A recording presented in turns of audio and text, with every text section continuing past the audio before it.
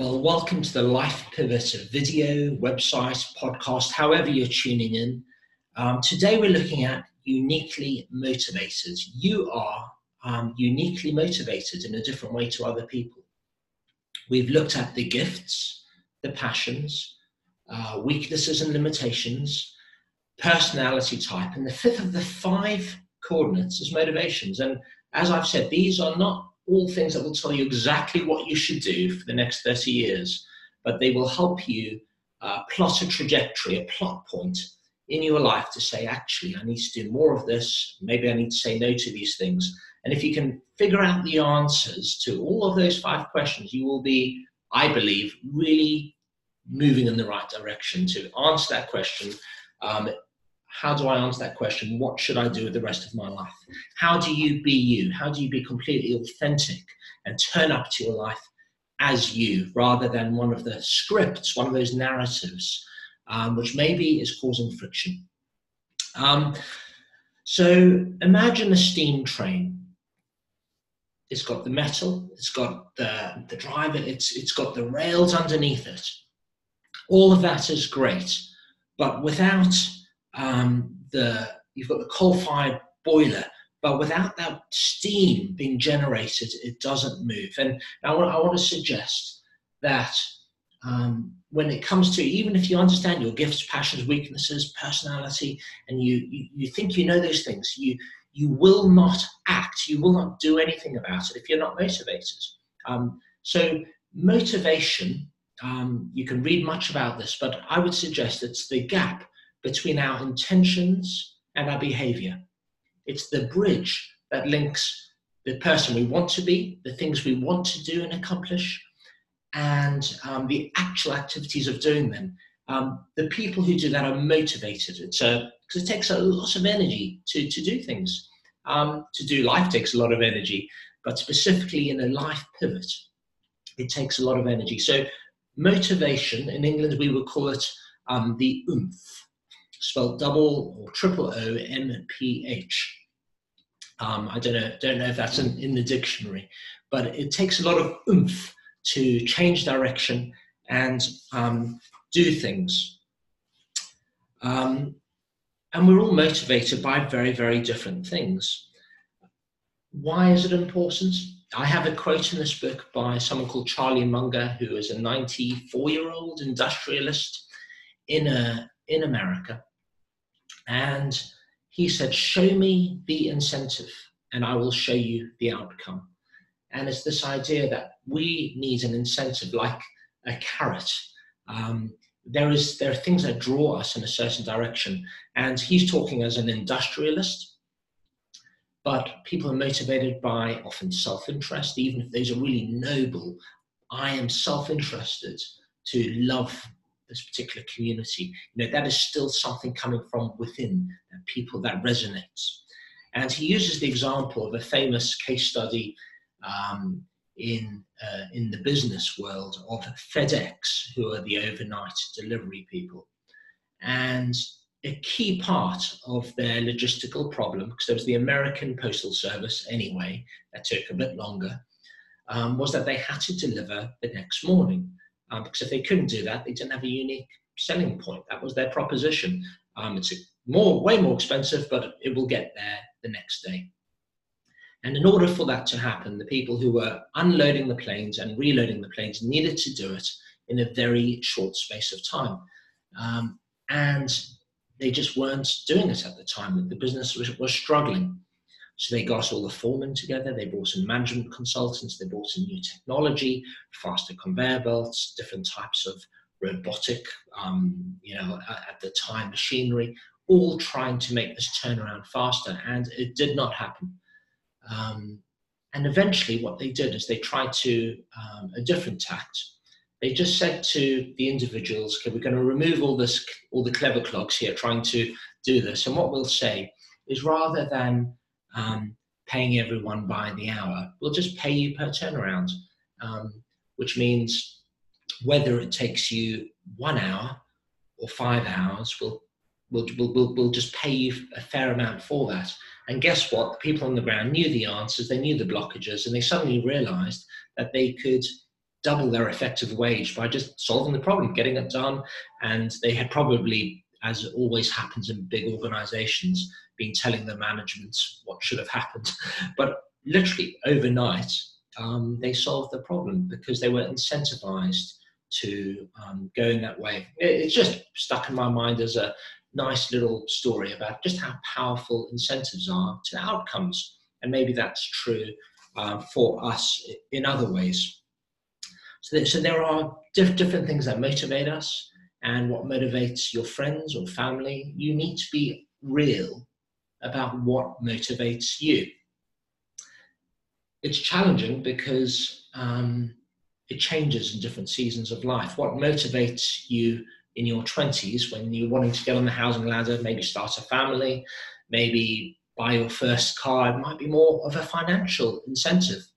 But in different phases of life, they will be motivated by community building, motivated by power in order to influence things for the better. There will be different things that motivate you. So you need to revisit this in order to make sure you are being honest about what gives you the oomph.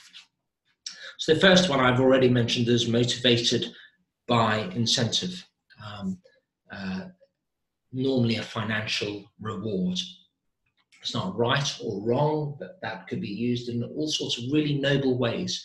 But that is a common one in the West, especially.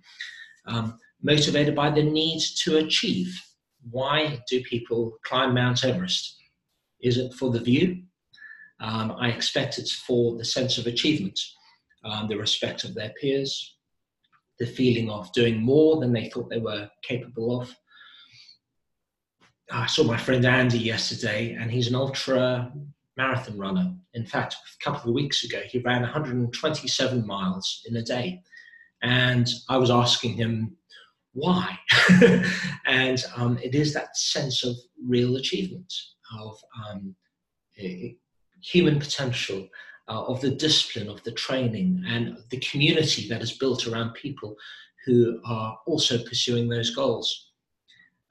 Another motivation might be fear and failure.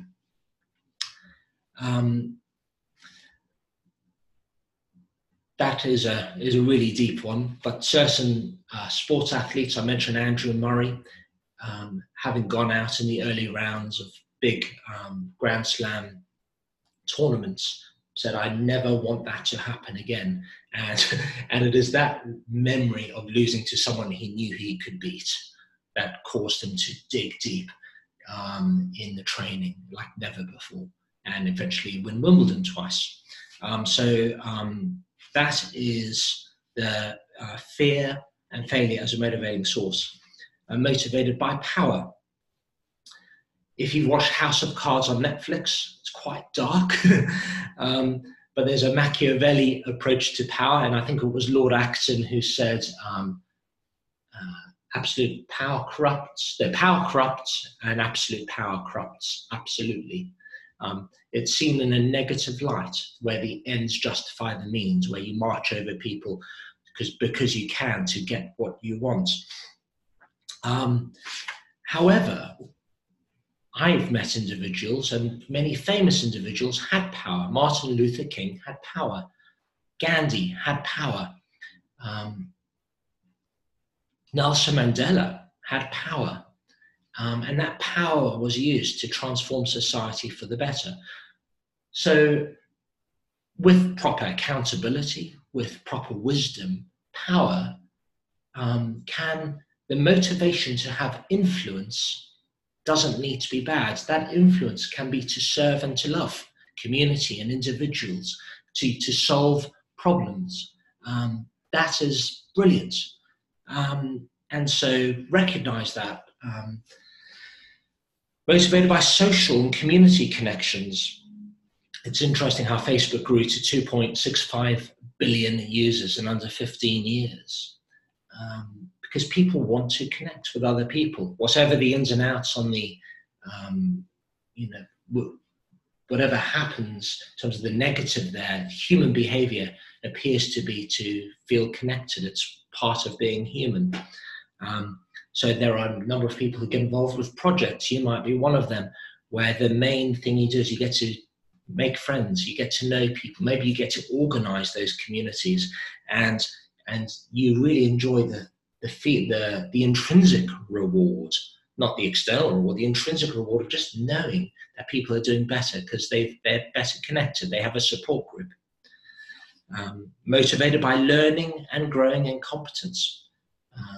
A lot of people develop skills even late in life and just love learning. They're curious, they're lifetime learners. So these are all sorts of things that motivate different people. You don't need to pick one of them. But then there is the big question of, well, what happens if I'm not motivated? And this conversation is something I've had in my own mind and I've talked to people about so much. I want to be motivated, I'm just not. I don't have any oomph. I'm feeling a bit flat. There isn't anything that's really making me want to get up early in the morning and do such and such. What do you do with that? The first thing I might say is you're not alone. Don't be too hard on yourself. Many people go through those periods and you just, in those situations, you keep walking, you put one foot in front of the other. But